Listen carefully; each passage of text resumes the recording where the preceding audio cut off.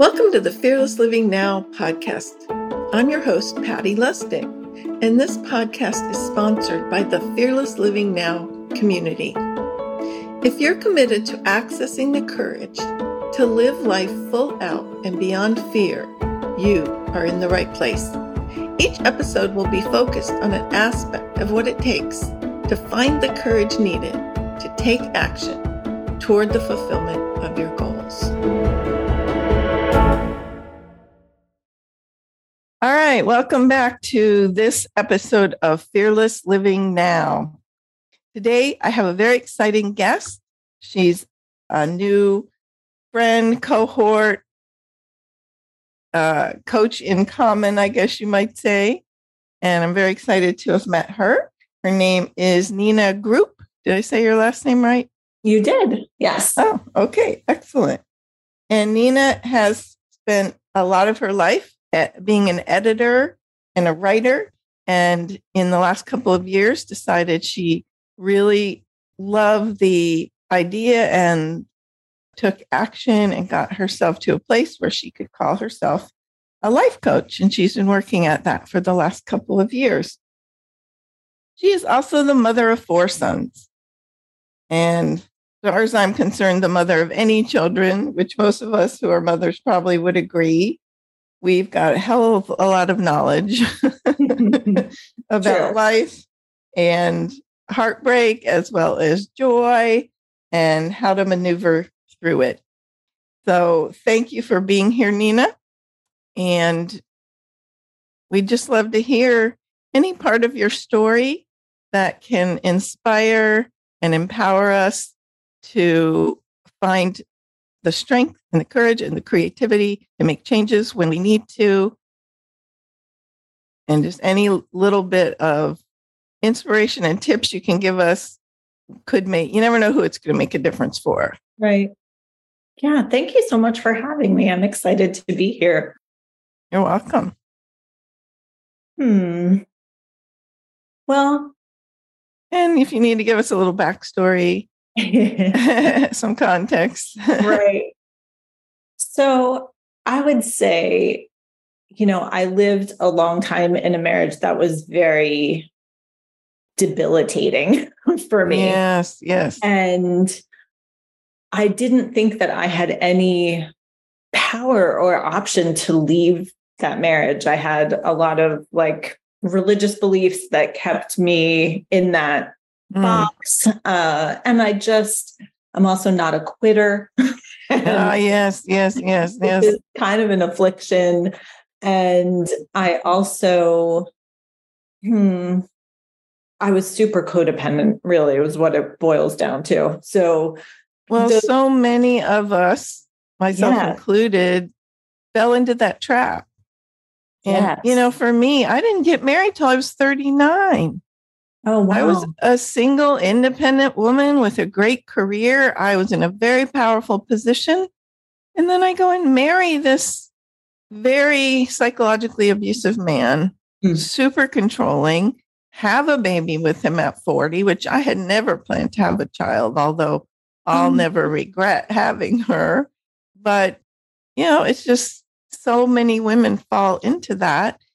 And in some ways, it was terrifying to get divorced because it just felt like there could be so many repercussions. Yes, absolutely. And I think there's so many women out there that can relate to this. Yeah. In some ways, it's easier to focus on our responsibilities to other people rather than our responsibilities to ourselves. Yes. And it was a very slow process that allowed me to see that I literally was not going to survive if I stayed in my marriage. It was completely depleting my life. And I honestly don't know what kind of allowed me to finally make a shift and begin to see that in this equation of 6 people, I also mattered. And I think, too, for moms, maybe it's hard, we're just so used to sacrificing ourselves for our children But probably for 2 years before I got divorced, I kept going over in my mind, like, what is better for our sons? Like, is it better that they see marriage is forever? We don't quit on people just because, I mean, my husband had substance abuse issues. He had mental health issues. And do we quit on people in those situations? Or do I want my sons to see that, like, you can prioritize yourself? You're not stuck just because you made a decision at some point in your life doesn't mean you have to stick with it forever. I also didn't want them to think that they could treat their partners the way they saw their dad treating me. But it was just like this equation that I worked on every single day, trying to figure out, like, which side is heavier, which I went through all of that, even with just one child. I would think, oh, maybe I can make it till she's 19.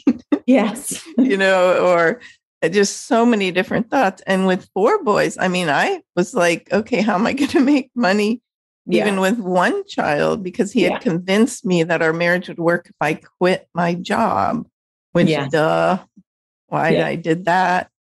And so now I was even more dependent. So my hat's off to you. I mean, my God, 4 boys.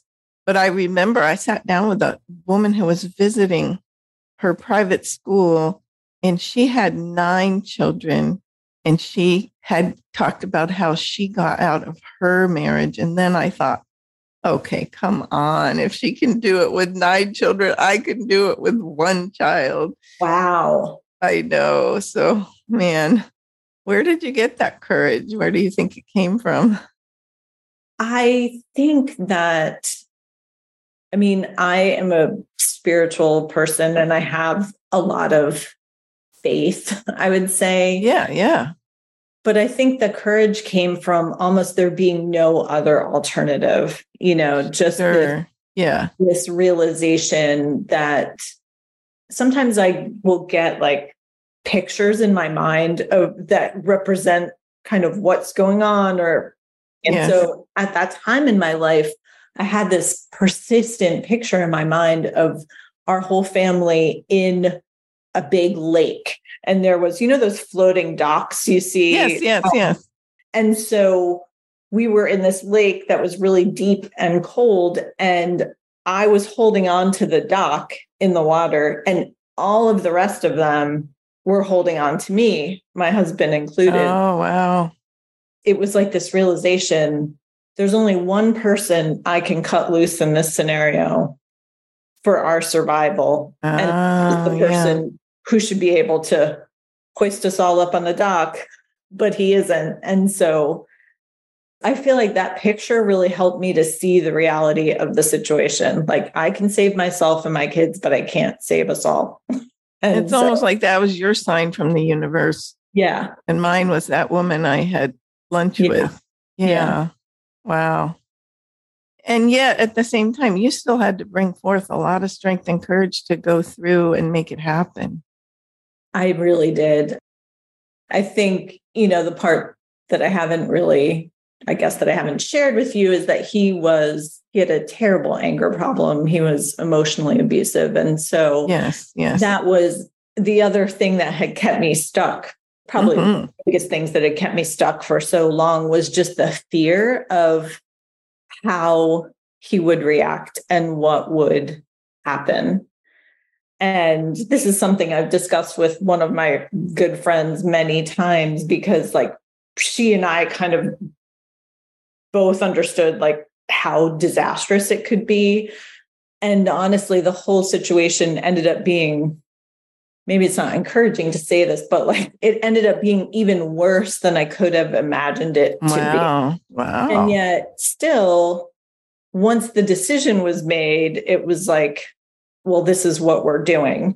And you come out on the other side. But it did require a lot of strength, I guess. And also, though, a lot of letting go and realizing like, I can't control this process. This is all, feels like it's really out of control. But even in moments that were overwhelming or scary, I did feel like supported by God and my friends, and it somehow worked out.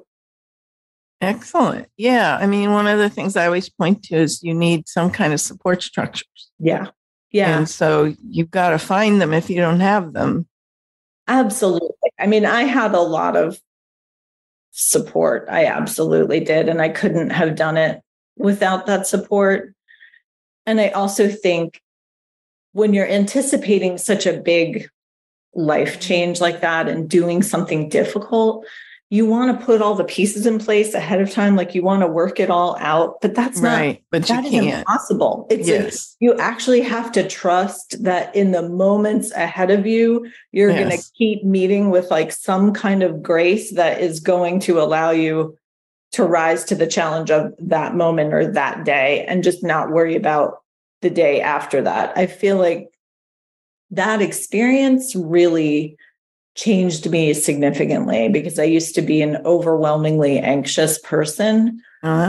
Everything becomes like when circumstances become so overwhelming that you realize that this is utterly out of my control. Right. But somehow every day we keep waking up, we meet the grace we need, and it happens again and again and again. Yes. Yes. It really shifted my perspective on life, I would say. Yeah. Yeah. Yeah. Someone just told me, and now I've lost the name of this book. It's called Tools. Okay. And I haven't gotten it. Oh, I actually did download it on my iPad. I just haven't started reading it yet. But one of my clients was saying it's so great. And it's a book written by a psychiatrist. And there's a famous actor. I can't remember his name nowadays. But this was his psychiatrist. Okay. And what she said is awesome about the book is it really gets you clear that every single day there's going to be a challenge. There's going to be some pain. There's going to be something to deal with that you don't like. Yeah. And when you surrender to that, your life changes. And then he gives you certain tools to deal with these things. And she says they're kind of amazing. And that just reminded me of that. Like we think we have control.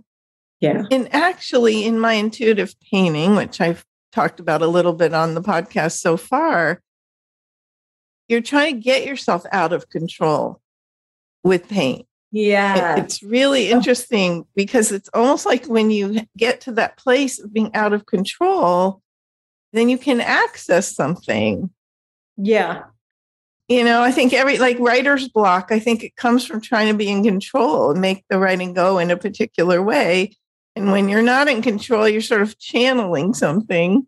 I totally agree with that. Absolutely. I mean, early in the pandemic, I decided to write a book. And I'd started many books before that, many unfinished manuscripts. Yes. And I was spending a lot of time in the woods early in the pandemic because, what else could right. Exactly. And also it was 3 of my boys were living with me at the time. And so it was very crowded in my house. And of course, nobody's going anywhere. So I was going to the woods and I found this rock in the creek and I would just go and sit there and listen and just listen, honestly. And I did this every day. And about 6 weeks into it, I thought, I'm going to come to this rock every week for a year and just ask, what do the woods have to say to me? What does the creek have to say to me? And I don't know what this will be, but this is going to be a book. And I think I had no vision exactly for what it would be, but I just was like, this is the process that I'm going to engage in. And yeah, I think because I had a clear process, I was able to carry it through, but also because it didn't feel completely reliant on me. It was, like you said, that openness of I'm surrendering to something beyond myself. Right. Exactly. Yeah. Yeah. Yeah. Very cool. So it's kind of the game of life, like, because we hate uncertainty, but only if we're willing to be in uncertainty. That's where most of the real juiciness of life comes out. Yes. And if we don't challenge ourselves or let things shift, like be open to that uncertainty. I love that. Yeah, that is where the juiciness is. It is. Yeah. And currently in my book club, we're reading Big Magic by Elizabeth Gilbert. Yes. Who wrote Eat, Pray, Love.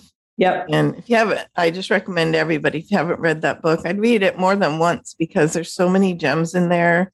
And I'm listening to it and reading it. I don't usually do that, but I wanted to be able to pull certain things out as I read it, but also listening to it as I'm driving around or whatever. Yes.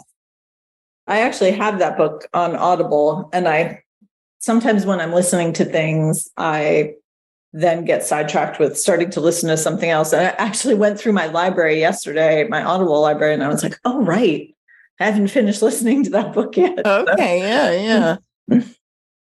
But she talks about creating for the joy of it in all areas of life. And I was so struck by that. She said, I'm going to be a writer, but not in order to. And so she just kept writing in her life, like from her young age on. And she would send things out and get rejection after rejection after rejection, but none of it ever stopped her. Like she said, sometimes I get a rejection, I'd send 2 more things out that day. Because it wasn't about whether she succeeded. It was about the process of creating and being a writer. And that was part of the game. And I was just like, I wish someone had taught me that when I was 20. Like, just absolutely. We live in such a capitalistic culture that we think everything has to be monetized, be of value. And I think that that's a really unfortunate thing that's happened to creativity. And somehow we don't understand that you can just do something for the joy of doing it. You don't have to sell it in an Etsy shop. You don't have to sell your manuscript, although these things are wonderful, but it's really just, does it bring you life to create something? Does it develop you as a person as you create something? And I wish that we could all learn to like value that joy of doing, and at the same time be willing to put it out there without caring what people think. Yes. Yeah. It's like my husband I swear to God, he could be a professional photographer. He could sell his photography. He doesn't put it out anywhere. And he's like, I can't believe you just put your paintings out. You get them hung in all these places.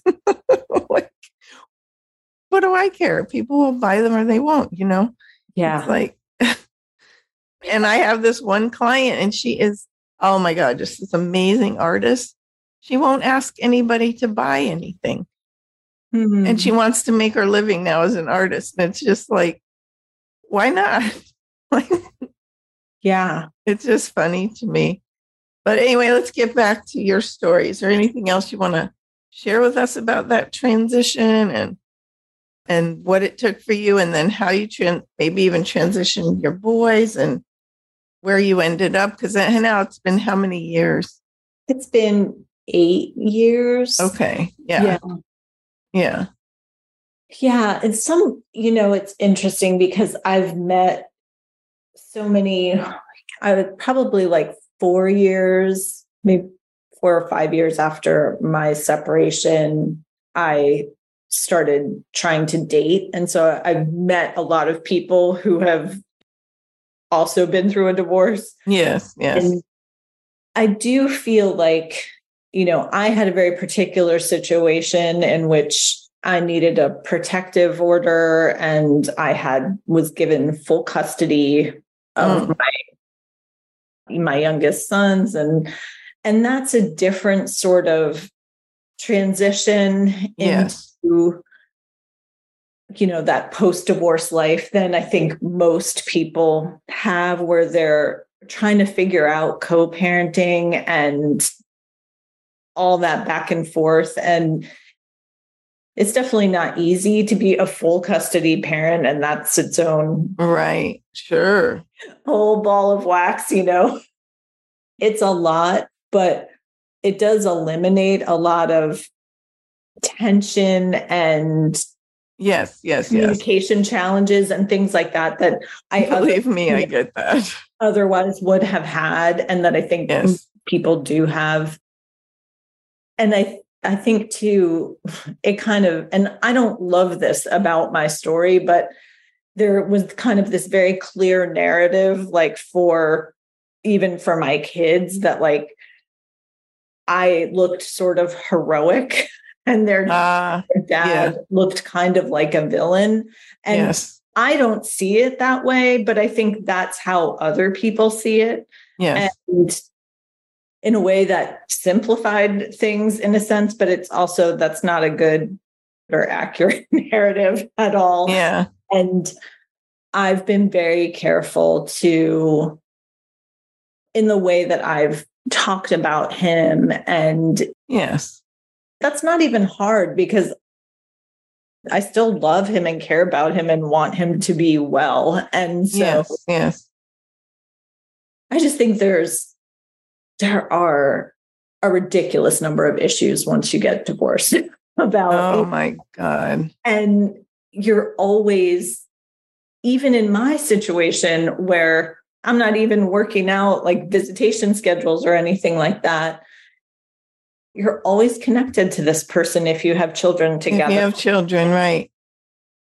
Your kids are grappling with their relationship with their other parent and with you. And I think one of the really wonderful things that came out of my divorce is that so much in our lives when we were together as a family was like a secret, and pretending that our lives were okay when they weren't okay. And there were a lot of things that we didn't discuss openly. And then once the divorce happened, I was able to begin having much more honest conversations with my sons, and we could call a spade, and we could all begin to tease out our own codependency issues. And so I think that they, especially my older kids, have all experienced tremendous growth personally since our divorce, because there's just so much more honesty about reality. Yeah. Absolutely. Yeah. Great. Well, if anybody wants to connect with you, Nina, what's the best way to do that? Probably the best way is on my website, which is ninagroup.com. And also you could look for me on social media.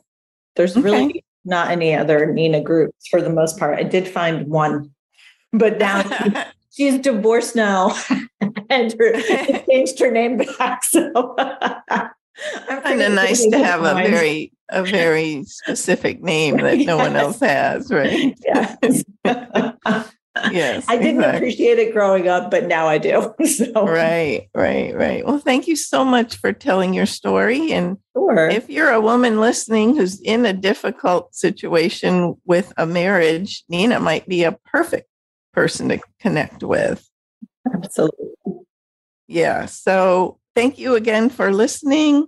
Remember, go to my website, www.fearlesslivingnow.com, for some free resources, as well as if you'd like to get some coaching from me, join a group, do an intuitive painting class, or join my upcoming retreat next May in North Carolina, the Fearless Living Now retreat. And I'll talk to you soon. Good day for now, my friends. Thanks for listening. Remember to visit fearlesslivingnow.com. Join the Fearless Living Now Facebook group and subscribe to the weekly podcast. This will give you more encouragement and inspiration. Feel free to reach out to me at patty@fearlesslivingnow.com or 612-363-7605 if you need anything.